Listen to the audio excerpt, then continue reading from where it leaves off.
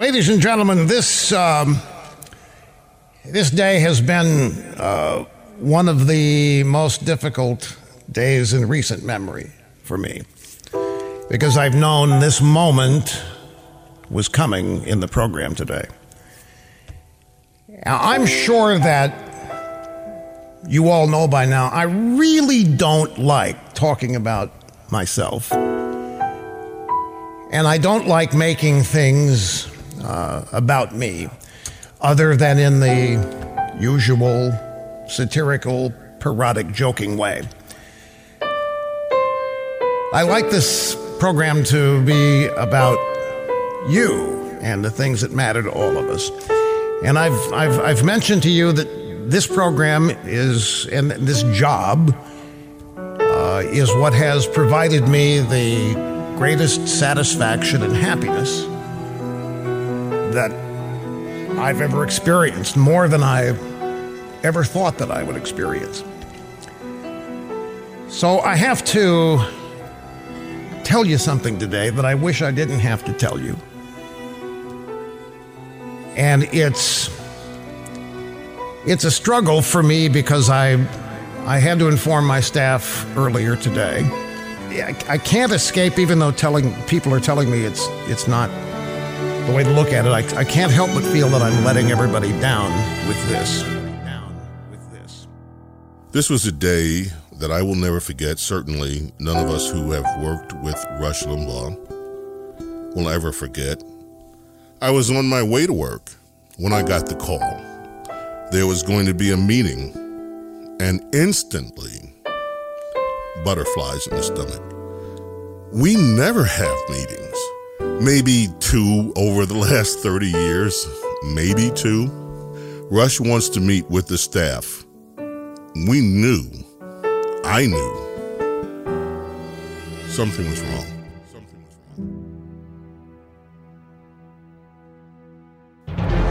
Whether you listened every day, you are at the EIB network and the Rush Limbaugh program, heard on over 600 great radio stations, or every now and then. Nation's leading radio talk show, the most eagerly anticipated program in America. These are the stories you've never heard from the people behind the scenes who knew him best and loved him most. Rush Limbaugh, having more fun than a human being should be allowed to have. Rush Limbaugh, the man behind the golden EIB microphone. Hosted by James Golden. The Tunnel to Towers Foundation has been supporting America's heroes since 9/11. On America's darkest day, so many people gave their lives for us. The foundation carries forward a legacy of courage and heroism by honoring first responder and military heroes, great Americans who protect our communities and our freedom, and they're willing to die for you and me. When these heroes are killed in the line of duty and young children are left behind, Tunnel to Towers pays off their mortgage to lift the financial burden and bring these families much needed stability. For catastrophically injured veterans and first responders, Tunnel to Towers builds mortgage-free smart homes. It gives them back their independence. America's heroes and their families need your help. Join Tunnel to Towers on their mission to do good in their honor. Donate $11 a month by going to t2t.org. That's T, the number 2, T.org. You are the most generous audience there is, and we thank you for your support. So I get to work, and we go back to the media room, which is in the back of the Southern Command complex. This was an all-hands meeting. And later, talking to everyone, we all knew something was wrong. Rush, his demeanor was normal. You couldn't see any anxiety. He started off the conversation, the first few words, normal. I asked you all to come today, something to that effect. And quickly, we learned the truth. The upshot is that I have been diagnosed with advanced lung cancer. Advanced lung cancer. And it was confirmed got a second opinion. The second opinion verified what was on the first opinion, that it was indeed advanced. And then Rush, being Rush, apologized to us. He said, "I'm sorry I let you down." And I let out an involuntary scream. "No, you can't apologize to us," because I was mortified that he would actually, in this, what had to be the worst moment of our broadcast lives together as a team, as a group of people, he was apologizing to us on what had to be one of the worst days of his life. And he said that he was obviously going to seek the best treatment that there was for it. And whatever else he told us in that meeting, I don't remember, because I just felt numb, in shock, and I didn't know quite what else to think. Then Rush, being Rush, thanked everybody for coming together and turned and walked down that hallway back into his broadcast studio. I wish I didn't have to tell you this. And I thought about not telling anybody. I thought about trying to do this without anybody knowing, because I don't like making things about me. But there are going to be days that I'm not going to be able to be here because I'm undergoing treatment or I'm reacting to treatment. I walked down that hall after him and opened the door and went in to his studio. He was standing, and I went over to him and gave him a hug, and I told him that I loved him and that everything was going to be okay, and that I felt confident in it. What I have not revealed publicly until now is that I had just finished my own bout with cancer. I had been diagnosed with prostate cancer, and it was typical of Rush and the organization, Craig, Julie Talbert, who runs Premier Networks, and Brian Johnson and our engineers on the West Coast did extraordinary things to allow me to continue working in Maryland, where I moved to for almost half a year while I was being treated. No one knew because I kept working, and my work days were kind of normal. I had my treatment early in the morning and would just go to work. And so I said to myself, well, Rush is going to beat this. Rush can beat anything. I had the feeling that Rush was invincible. But at the same time, that word, advanced. That was a bothersome word. It is what it is. And you know me, I'm the mayor of Realville. So this has happened, and my intention is to come here every day I can and to do this program as normally and as competently and as expertly as I do each and every day, because that is the source of my greatest satisfaction professionally, personally. I've had so much support from family and friends during this that it's been tremendous. Shortly after that, it was showtime. Along comes the theme to the show. Rush opens the show. Couldn't tell anything was wrong. Typical day. Show opened strong, Rush leading off with stories of the day.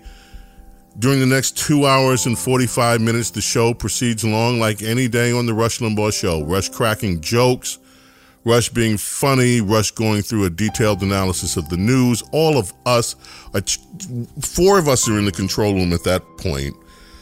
Dawn is the official stenographer. She's taking in real time, transcribing what Rush is saying and what the callers are saying, what the sound bites are. Brian Johnson is there. We have a video monitor of our New York crew, Mike Mamone, in the studio in New York. It's a normal day. All of us are trying to keep composure. We just kept looking at each other and trying not to cry and trying not to just hold on. You know, Rush is on. We have to give our usual to Rush. We have to look and be engaged in the show. He can't look in there and see us crying. He can't look in there and see us upset. We have to have, when something's funny, yeah, we're going to react with the laughter and the smiles. And when he's, talking about a news story that's particularly interesting, we're there. I'm screening calls as usual. Dawn's doing her job as usual. Brian is, all of us are doing our jobs. But we have this dread. We know it's coming. After the 43 break, little inside radio there, Rush comes back. And that's when he told you, the media, the rest of the world what was going on. And it sounded just as horrific to us hearing it again as it did that morning. I told the staff today that I have a deeply personal relationship with God that I do not proselytize about.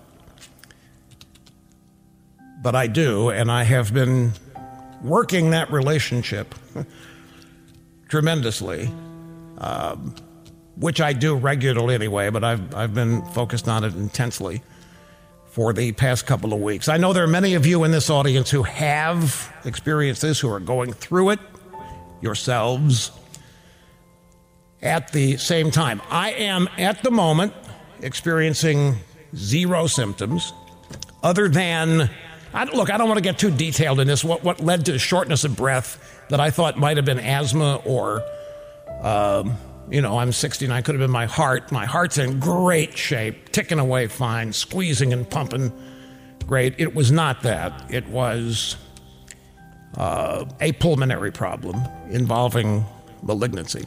So I'm going to be gone the next couple of days as we figure out the treatment course of action and have further testing done. But as I said, I'm going to be here as often as I can. And as is the case with everybody who finds themselves in this circumstance, you just want to push ahead and try to keep everything as normal as you can, which is something that I'm going to try to do. But at least now we didn't have to pretend to feel anything other than extreme anxiety, sadness, hopefulness, being prayerful, trying to do our best to give what little we can to Rush during those moments. Within 5 or 6 minutes of the announcement, the first breaking news story shows up on television. And we knew from there, life was never going to be the same. And it wasn't. Over the years, a lot of people have been very nice, telling me how much this program has meant to them. But whatever that is, it pales in comparison to what you all have meant to me. And I can't describe this, but I know you're there every day. I can see you. It's strange but I know you're there. I know you're there in great numbers. And I know that you understand everything I say. The rest of the world may not when they hear it expressed a different way, but I know that you do. You've been one of the greatest sources of confidence that I've had in my life. So I hope I will be talking about this as little as necessary in the coming days. But we've got a great bunch of doctors, a great team assembled. We're at full speed ahead on this. And it's just now a matter of implementing what we are going to be told later this week. So I'll be back here. I hope to be back on Thursday. If not, it'll be as soon as I can. And know that every day I'm not here, I'll be thinking about you and missing you. Thank you very much. Nothing was ever the same after that announcement. Nothing would ever be the same again. So after the show that day, that big announcement, Rush was off. He and Catherine went to the airport where I assume the IB-1 was waiting, and off he went to begin his treatment. The stunning part of it was, okay, so now we're all dealing with this emotional weight that felt like suffocation. It consumed your thoughts from the moment you woke up to the moment you went to sleep. You know, it was always there. Even when you're working on other things or living your life, it's always nagging at you. Rush has got advanced cancer. This isn't good. And there were plenty of tears among us, the staff, and again, also trying to encourage each other to be hopeful. Because after all, this was Rush. This is a guy who had gone completely deaf, which would have been a career ender for almost anyone else. I'm 100% deaf, and I can only hear bionically with these. Very quickly, human ear has 35,000 hair cells each. They determine the frequency and the sensitivity of the human hearing. I don't have any. Mine are dead. They laid down and died. Autoimmune. So I have 8 man-made biological electrodes, or bionic electrodes that try to do what 35,000 hair cells do. And yet he came back and produced and produced and produced and never stopped producing excellent work. Even when he was 100% deaf, he managed to get in there and do great shows. This is Rush. He can do anything. So now you have guest hosts coming in. They're stunned. And the emotion that Mark and Ken and Todd brought to the show was so genuine and so real. Their admiration and love for Rush was so touching. And their kindness was just unbelievably touching to all of us.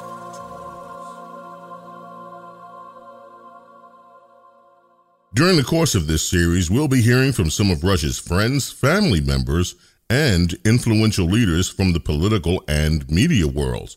Back in 1988, when the Rush Limbaugh program was originating from New York City, Rush met Rudy Giuliani. They became close friends. Of course, Rudy would go on to become the mayor of New York City for 8 years. Even after Rush left New York for Florida, the two stayed connected, always in the same foursome at charity golf events. They also worked together with Marvin Shanklin of Cigar Aficionado to raise millions of dollars for prostate cancer research. The Life of Rush Limbaugh, Chapter 1, narrated by America's Mayor Rudy Giuliani. I knew what I wanted to do when I was 8 years old. How did I know? Well, you know the story. I hated school. It was prison. I just hated it. Here I'm locked in this place. I'm having to learn about whatever you learn about in first grade, you know, how to paste things and stuff. The last place I wanted to be. So every morning getting ready to go to this prison, this school, my mother had the radio on and she's listening to the guy, a local jock, and this guy sounds like he's having fun. doing whatever he's doing. He's playing records, he's doing commentary, weather forecasts. It sounds like he's having fun. I said, that's how I want my day to be. I don't want to begin my day in drudgery and something I don't want to do, but I had no choice. You have to go to school. If ever a man was born for radio, it was Rush Hudson Limbaugh III. He entered this world in January of 1951, right in the heartland of America, Cape Girardeau, Missouri. He was born into a family of lawyers who enjoyed success at nearly every level, and he almost seemed destined to be the same. His paternal grandfather, Rush Hudson Limbaugh I, served as a United States ambassador. His father, Rush Hudson Limbaugh II, was a lawyer, as was his uncle, and even his younger brother David, who has also since gone on to becoming a best-selling author. But no, Rush had different plans. As you can imagine, a deviation from the family business wasn't received all too well. Even Rush would have said later, there's no way my dad could have anticipated that Rush would break all odds and be phenomenally successful not going the conventional route. So in the end, it just worked out for the best. Though Rush's family initially frowned upon his aspirations for a career in radio, they didn't completely ignore his passion for broadcasting. At the age of 9, Rush would broadcast from his own bedroom using a toy radio given to him by his parents that could only transmit throughout his house. There was a device called a Remco Caravelle, and it was the most amazing thing. My parents got it for me for Christmas one year, and my mother actually dutifully put a radio on her lap, and I would go upstairs where the bedroom was, and I would have my photo, and you had to have an external microphone to put into the speaker of the phonograph that you were playing records on. You had to move the microphone to your mouth when you were doing DJ stuff, and then you'd hold the microphone near the speaker for the phonograph to play the record. And my mother would dutifully sit down there and listen to this.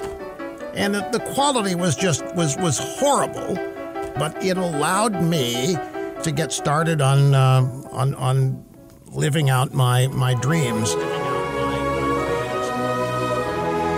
As time passed, Rush came to believe that his family had a change of heart about his pursuit of broadcasting.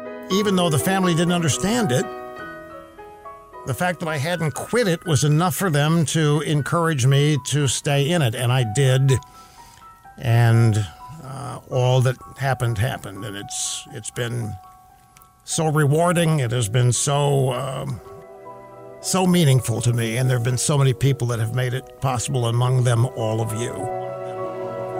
Thankfully for the rest of us, my friend Rush Hudson Limbaugh III spent the next 7 decades in his relentless pursuit of broadcast excellence, and he set the standard that will be very, very hard to meet.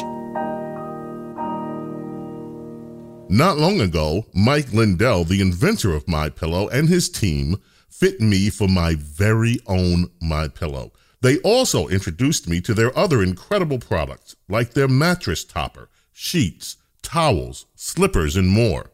Sleep is important to me, and I assume to you too.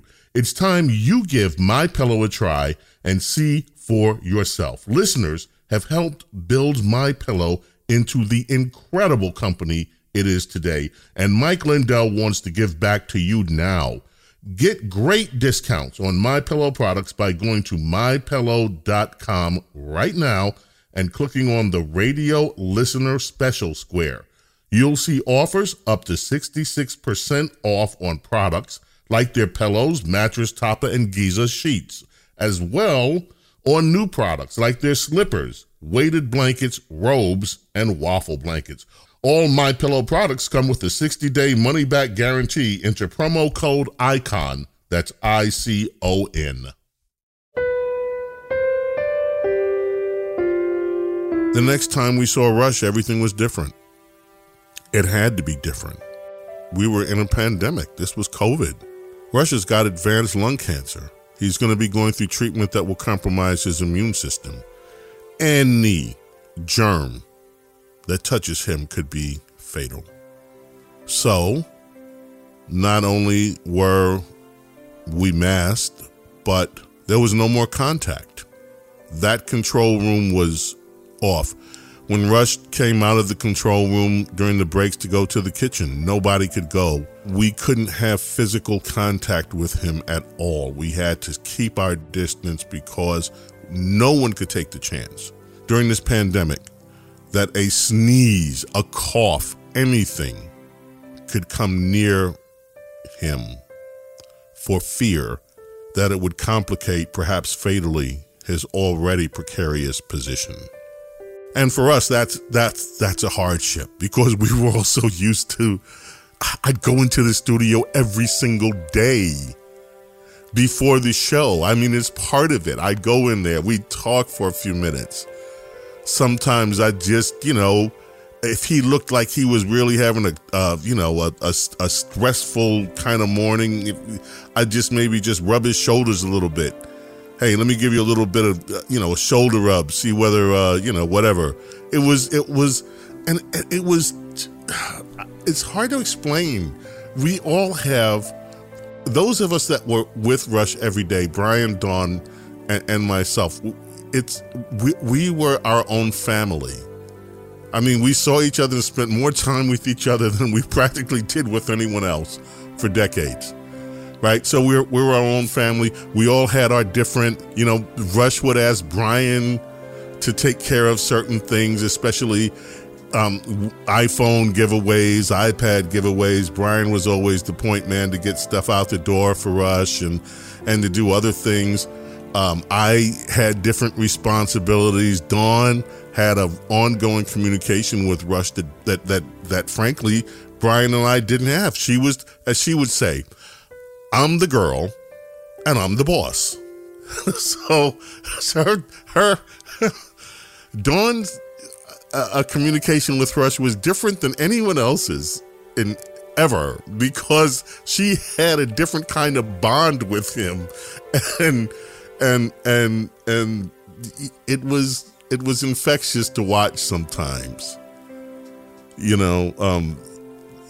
would say things, and I'd say, I know she just didn't say that to her. And yes, she did. And like I said, we were all kind of our own little family in there. And we never had many visitors. I mean, we did have visitors occasionally. People would come in.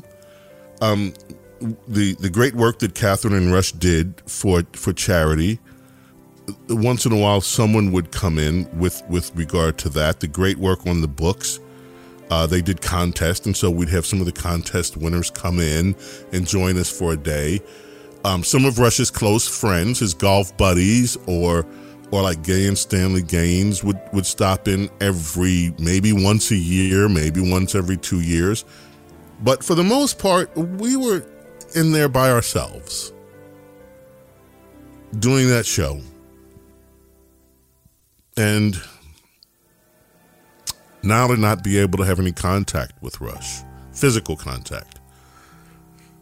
I don't want to sound selfish because, of course, we were praying and hoping that Rush would get better, but I think that was difficult on all of us because we were just so used to being, so open with him, and now we were just also worried. And so the treatment started, and for the first few weeks, it seemed like everything was going well. And then the side effects came in, and Rush always, from day one, said he didn't want to be that cancer patient on the air. He didn't want to live his life letting the cancer define him. And so this was key. I think most of us, or some of us, if we got a diagnosis like that, would just say, okay, thank you. Had a great run at this career. It's been wonderful. Bye-bye. I'm going to do my bucket list. I'm going to, enjoy myself. I'm going to see places in the world that I haven't seen while I still have the energy to do it. I'm going to spend the time that I want hanging out with just the people I want to. Guess what? That's what Rush did. He spent time with the people that he wanted to. His audience. Rush's bucket list was to give everything that he could to the audience out of a sense of gratitude. and thankfulness and appreciation for the wonderful life that this audience had provided for him. And he said those words so eloquently at times. I understand now what Lou Gehrig meant, because I certainly feel like that. I feel extremely fortunate and lucky. Because I have outlived the diagnosis, I've been able to receive and hear and process some of the most wonderful, nice things about me that I might not have ever heard. There were 2 or 3 moments in the year where Rush did talk about his treatment. One was particularly grave, when he indicated that they'd have to try a new approach. And that was kind of a red flag for me. That's like, this is not going as expected. I think it was a red flag for all of us. There was the moments near Thanksgiving, the Thanksgiving show, as we progressed, where Rush made it a point to speak very poignantly about how much the audience meant to him. And as many days as he could be there, he was there. I remember him saying that. And it's so funny, I still think about this a lot. He said, there will come a time when I will no longer be able to do this. But until then, I'm going to do this as many days as I can. And to me, I wanted to ignore the first part of that there will come a time when I can't do this. Of course, we all know that that's reality. There's a time in everyone's life when life changes, when whatever has gone on before is not going to go on again. This is life for all of us. But to have it on a stage before 27 million or more people, the audience, by the way, kept growing and growing and growing and never stopped growing into his 33rd year. To have this, that I am going to do this as long as I can do this, showed you where his love was. He loved his wife. He loved what he did for others through the charities and through the philanthropy. He loved all of that.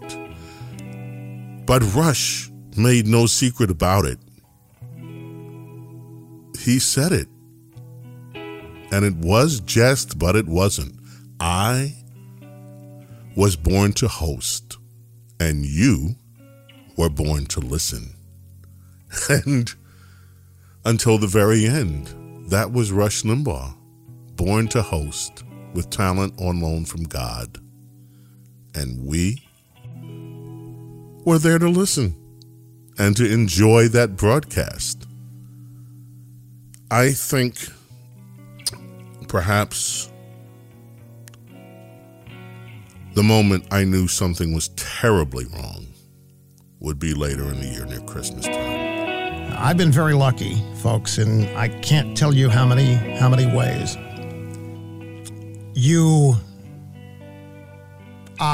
When this kind of thing befalls you, it's hard not to become self-focused.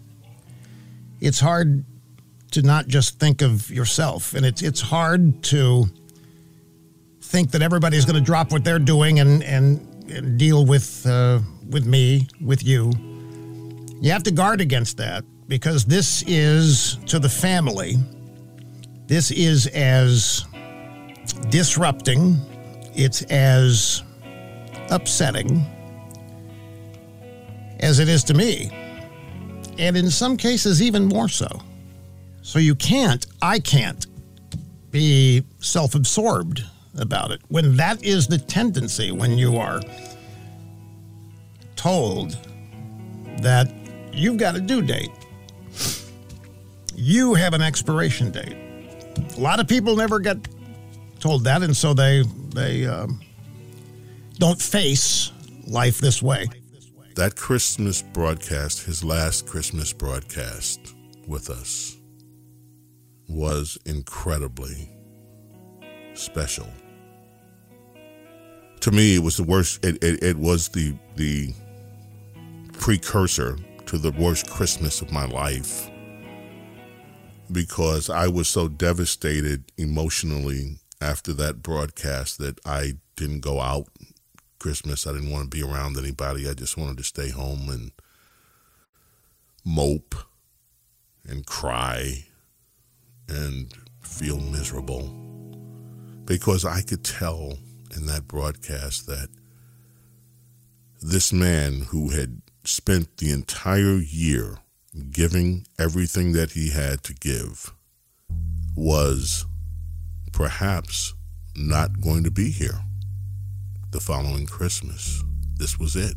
My point in all of this today is gratitude. My point in everything today that I share with you about this is to say thanks and to tell everybody involved how much I love you from the bottom of a sizable and growing and still beating heart. It was just something in the way that he delivered the message. And later on, he privately told us, I didn't expect to be here this long after that diagnosis. And that was something else that was chilling. And he kept using the word terminal. It had changed, his lexicon had changed from having advanced lung cancer to having terminal lung cancer. And he said it more than once because he wanted us to know this is terminal. And he knew it was terminal. Now, silly me, I'm still thinking that whatever this next treatment is going to reverse all of this, and it's not going to be terminal. And until the day that Catherine announced his death, I still believed that he would find some way to survive this. But I also know that when God wants you to come home, you're coming home regardless of who you are, what your station in life is, how important you think you are, how important the world thinks you are. None of that matters. When it's time to go home, you're going home. And of course, not wanting Rush to suffer, there is also solace in that he is not suffering. And I will tell you that some of those days at the end of the show, you could really see what giving it all meant. Rush could barely move.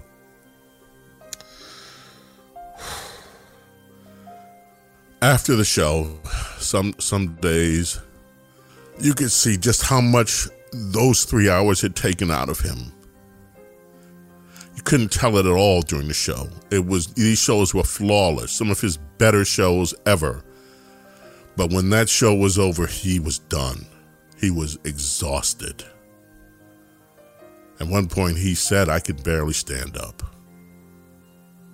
This disease had taken such a toll on him. We could see him losing weight. He had grown the beard, which at first kind of reminded me of Hemingway. And then later on, he started to, even to me, look gaunt. Through the beard, his complexion changed. So you could tell he was going through it, but you couldn't tell it from listening to him because he put it all on the table.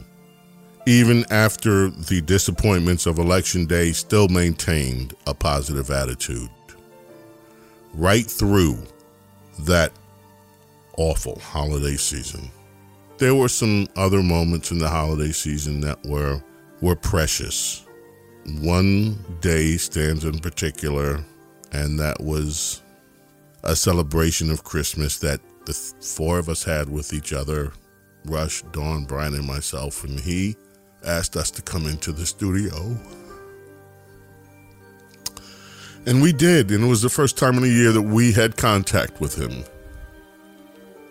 And it was special, and it was so special that I almost don't want to talk about it because it's like a jewel. But I will tell you this, Rush Limbaugh, greatest broadcaster of all time, in my eyes. And I've known many great broadcasters, but beyond that, one of the most courageous human beings I've ever had the pleasure of meeting. and the way that Rush handled his final challenge. He left nothing on the table. He gave it his all.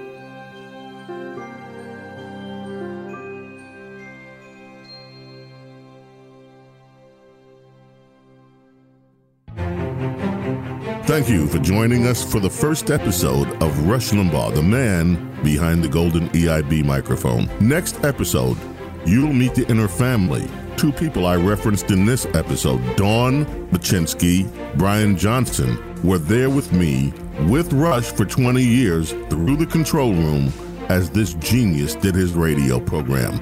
Join us next episode. Rush Limbaugh, the man behind the golden EIB microphone, is produced by Chris Kelly and Phil Tower, the best producers in America. Production assistants, Mike Mamone, and the executive producers, Craig Kitchen and Julie Talbot. Our program, distributed worldwide by Premier Networks, found on the iHeartRadio app or wherever you listen to your favorite podcast. This is James Golden. This is Bo Snerdley. This is James Golden. I'm honored to be your host for this and every single episode of Rush Limbaugh, the man behind the golden EIB microphone. Thank you for being with us.